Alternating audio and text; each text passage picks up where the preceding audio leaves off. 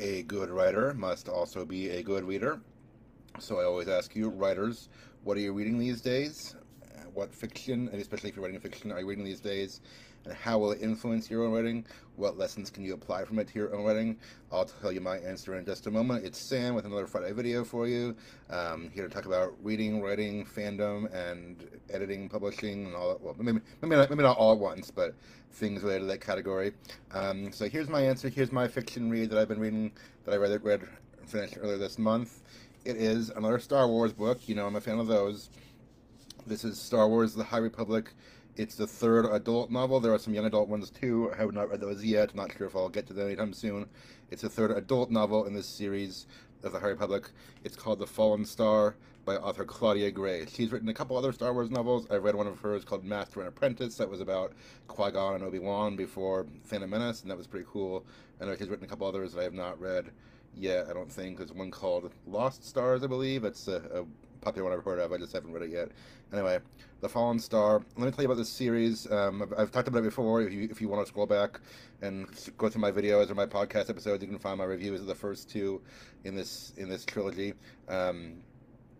Overall, it was a really good book. It was a really engaging read. It was good, but inconclusive for a trilogy. I'll tell you what I mean by that in a little bit. So I'll tell you what I liked and didn't like, and how that can affect our writing, and all the things I learned. So anyway, okay, so Star Wars novels, I'm not going to go into all the history of them.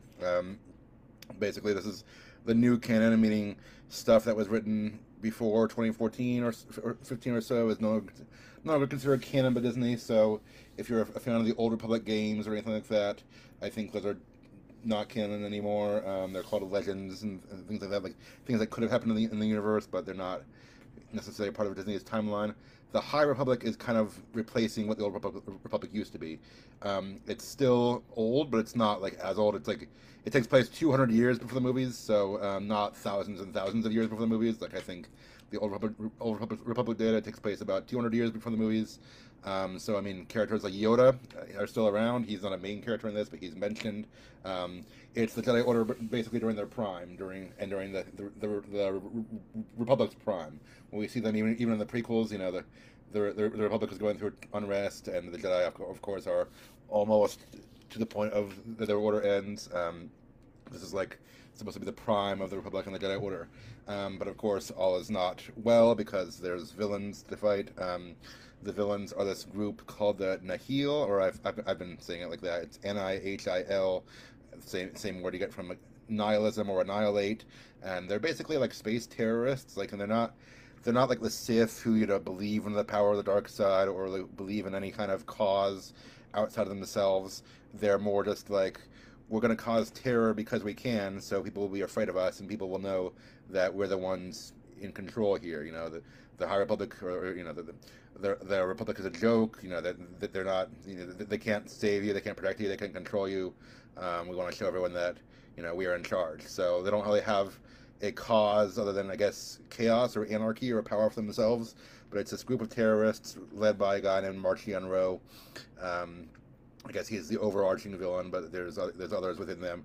And the first two books, the Jedi Order did battle with them, try to prevent the Nihil from causing space disasters or pick up the pieces after they did cause disasters, things like that. It is an ensemble cast. There's a, you know, the villain, the heroes are a large group. The Jedi Order, the villains are a large group. The Nihil, of course, they have to focus on some specific characters in there, but there's still a vast number of characters, you know, major and minor, in these three books. The main Jedi here, there's a couple of interesting characters. I'll get to them in a minute. The plot of this one focuses on the Nihil are kind of been weakened after the first couple books, but they're still trying to do like one last one last push, one last, hey, the galaxy needs to be afraid of us and need to know that we're still out there trying to get their power back.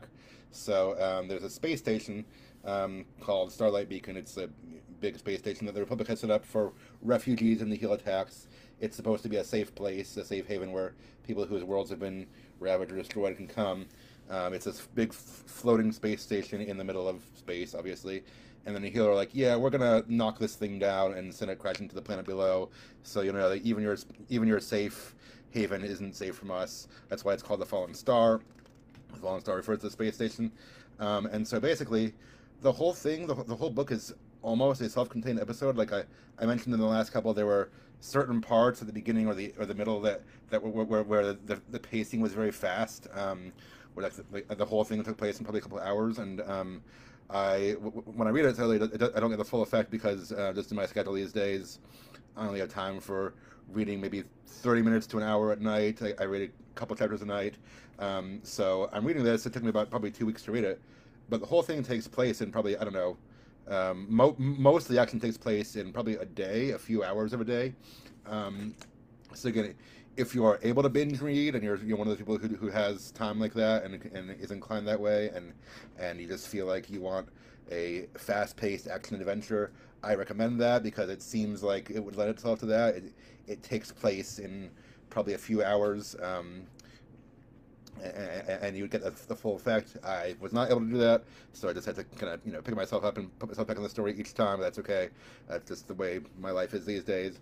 But it is a fast-paced adventure where basically the Jedi are on Starlight Beacon, or a few of the main characters are trying to watch out for the refugees and stuff, and then they find out, oh, there's this plan to destroy it, and there are some Nihil terrorists who snuck infiltrated with them, and they're committing a suicide mission. Basically, they're not planning to get out alive.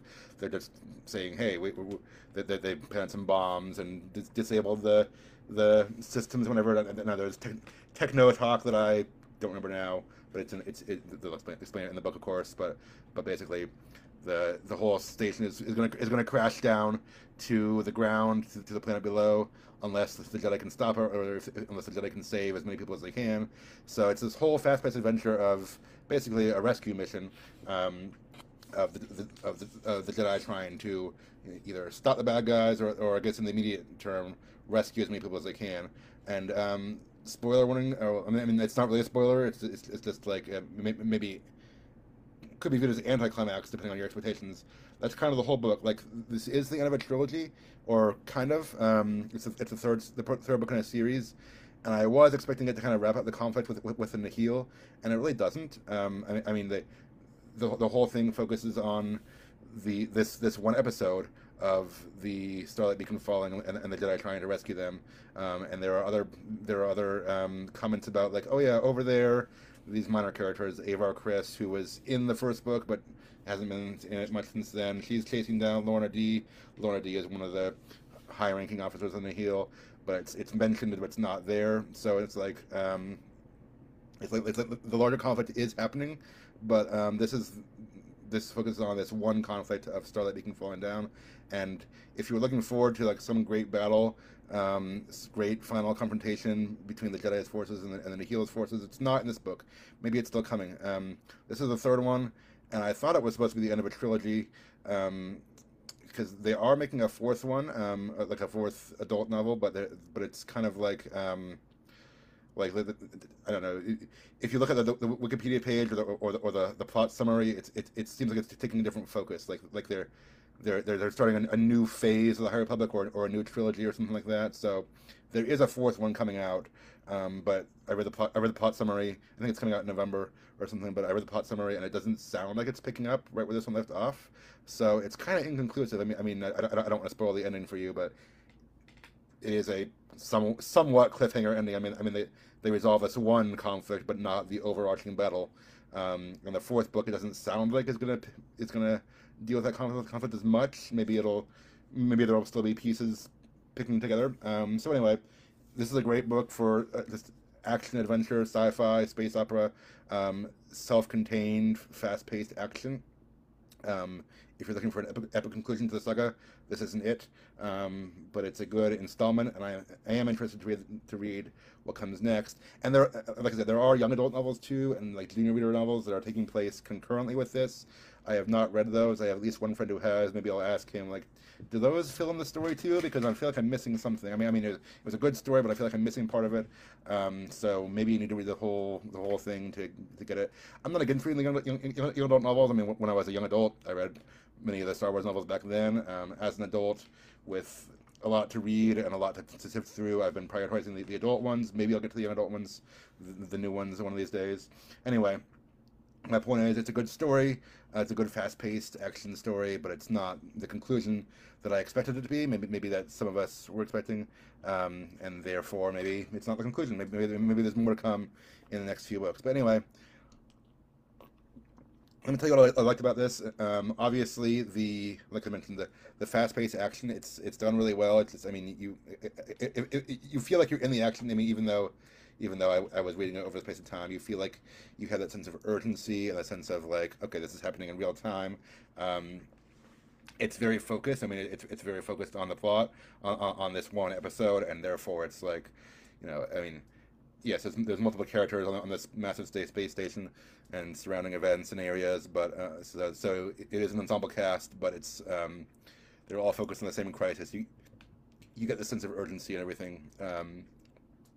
So it does that in a good way. And the first two books too, or the first two books I'd say the same thing of, and it's interesting to me because I mean I'm not sure how this works behind the scenes, but they're written by three different authors. The first one was Charles Soule, second one was Kevin Scott, this one's Claudia Gray. They've all written other Star Wars books and other stuff, but they seem to have a unity of purpose. Unlike some Star Wars trilogies at convention that had different directors, the sequels, no, nothing, never mind. But they seem to have a unity of purpose and like even of style. Like I mean, if I didn't know, if I read all three books and didn't know who the author was, I might not realize that they were written by different people. They have similar, I mean, similar enough styles. I mean, I'm sure there's differences you could analyze or whatever, but like as far as writing the fast-paced action and treating the characters in the same way, there's a lot of consistency, which is cool. So Claudia Gray, delivers just as much as the last two authors did. It's great. She does well in the fast-paced action and everything. I really I like the characters. I mean, even though these were characters I didn't know before this series, I'm a Star Wars fan, so I love this universe. But now I'm interested in the characters too. Like I said, obviously the Jedi are in it. I mean, different Jedi than we met in any of the movies because these are 200 years beforehand. But there's characters who I've grown attached to over three books now. There's two, I guess, adult Jedi. Jedi Knights who are kind of the forefront of this one, and there's a couple of Padawans who are friends on board too. And the adults, the two of them, one is named Stellan Gios, the other is Elzar Mann. You might know those names if you've taken an interest in the Star Wars stuff that's coming out lately. Stellan is like the golden boy kind of the Jedi Order. He's supposed to be like you were the best and brightest of us, and he's the one who everyone kind of looks to as a hero in these troubling times. But of course, he struggles with living up to that image, and he wonders, do I deserve it and stuff like that. Elazar is almost kind of the opposite. He's like a Jedi who struggles with his convictions. Like he doesn't think I mean I guess in some ways that's similar, but he doesn't think he's up for this stuff. Like he doubts himself. He struggles with things that are not of the Jedi Order. Like he has feelings for this other Jedi Knight, a woman who they've been friends with since they were younger, and he tries to put his feelings out of his mind, but he's like, they're still there. He struggles with that. I think in the last book, he actually spent the night with a lady and regretted it, because obviously that goes against the Jedi Code. Not saying I approve of that, just saying it's an interesting character facet. I mean, these guys who are basically committed to a religious order, to a moral code, and they don't all live it perfectly. They struggle with it. I'm sure if Jedi were real, we'd have some who were struggling with things like that. I'm sure I don't know, monks do or whatever. I mean, I'm a man of faith, and I struggle with temptation. I struggle with living up to my convictions and living out the principles I believe in. So I mean, I get it. Like I guess what I'm saying is relatable human characters, even in these extraordinary circumstances. Even in a space war, there are ordinary human characters, and I've put out that formula there before, but that's kind of what you want. Big circumstances, you can have a spaceship battle, magic, flying Jedi Knights, whatever. Ordinary characters, meaning even in the midst of these big circumstances, you want characters who are real and human and relatable. So she does that well. I mean, Claudia Gray does that well. I think all three of the books that I've read so far have done that well, but this one definitely does. So Stellan and Elsa are like friends. They've been friends since childhood in the Order, so they contrast each other that way. And then there's two like younger Jedi or two apprentices. One of them, minor spoilers if you want to read the first two books, but he lost his master. His master was killed in the war with the Nihil, so he's dealing with the grief of that. The other friend is this Wookiee Jedi. If I can focus in on his picture there. Well, he's kind of in the back, but there's a Jedi who's a Wookiee, so that's pretty cool. He's an apprentice. He's a cool character, and these apprentices are friends. So there's I guess four-ish main good guys surrounded by an ensemble cast of many others, and there's of course lots that goes on this space station, and all kinds of all kinds of things there. Yeah, it is inconclusive. Also, this shouldn't be a big spoiler, but there's while they're on the spaceship or the space station trying to solve this crisis, like trying to use every resource they have and everything, the Jedi realize their connection to the Force is blocked or muted somehow. Like it's not for whatever reason they're not able to access the Force like they usually do, and they're not able to sense things. So something is causing that. And again, minor spoilers, but it's kind of an anti-spoiler. They never really explain why in the book. They're like something must be causing this, and they can't investigate it really because they're too focused on saving the ship, saving the lives of everyone on the ship and stuff like that. But then they never really explain what it is, so that's why I also think it's inconclusive, or maybe there'll be more to be continued. In the original expanded universe, that's no longer canon. In the books, there were these little furry creatures, like alien creatures, they called Iselamir, and they somehow like pushed the Force out from them, like they were like deterrents to the Force in a certain radius of them. I don't know if they're trying to bring that element into the new canon now, or if it's something else, some other explanation. But there's some deterrent to their Force usage, and it has not been explained in this book. It just is there. So that's also why I feel like there's some inconclusive elements. But overall, if you like Star Wars, if you like sci-fi action, this is a great book. Again, I mean, don't start with this one as the third in a series or a trilogy. Start with the one that's called High Republic: Light of the Jedi by Charles Soule. That was the first one of the adult novels. But if you like it and you want to keep going, this is a really fun read. And I mean, honestly, it is mostly self-contained. So even if you read this one first, like I said, it's episodic. Or I mean, maybe not they all are, but this one is one self-contained episode. You probably could read books that would be more confusing to you than this one would be if you read them first. So this one, like even then, you could probably figure out what's going on more or less. It's largely a self-contained adventure. I would say a heist isn't the right word because it's more of I guess the bad guys are trying to do a heist, but it's like a self-contained, fast-paced adventure. Good guys versus bad guys. Good guys trying to save lives. Traditional, classic. Good versus evil. Good versus problem. So yeah, it's a lot of fun.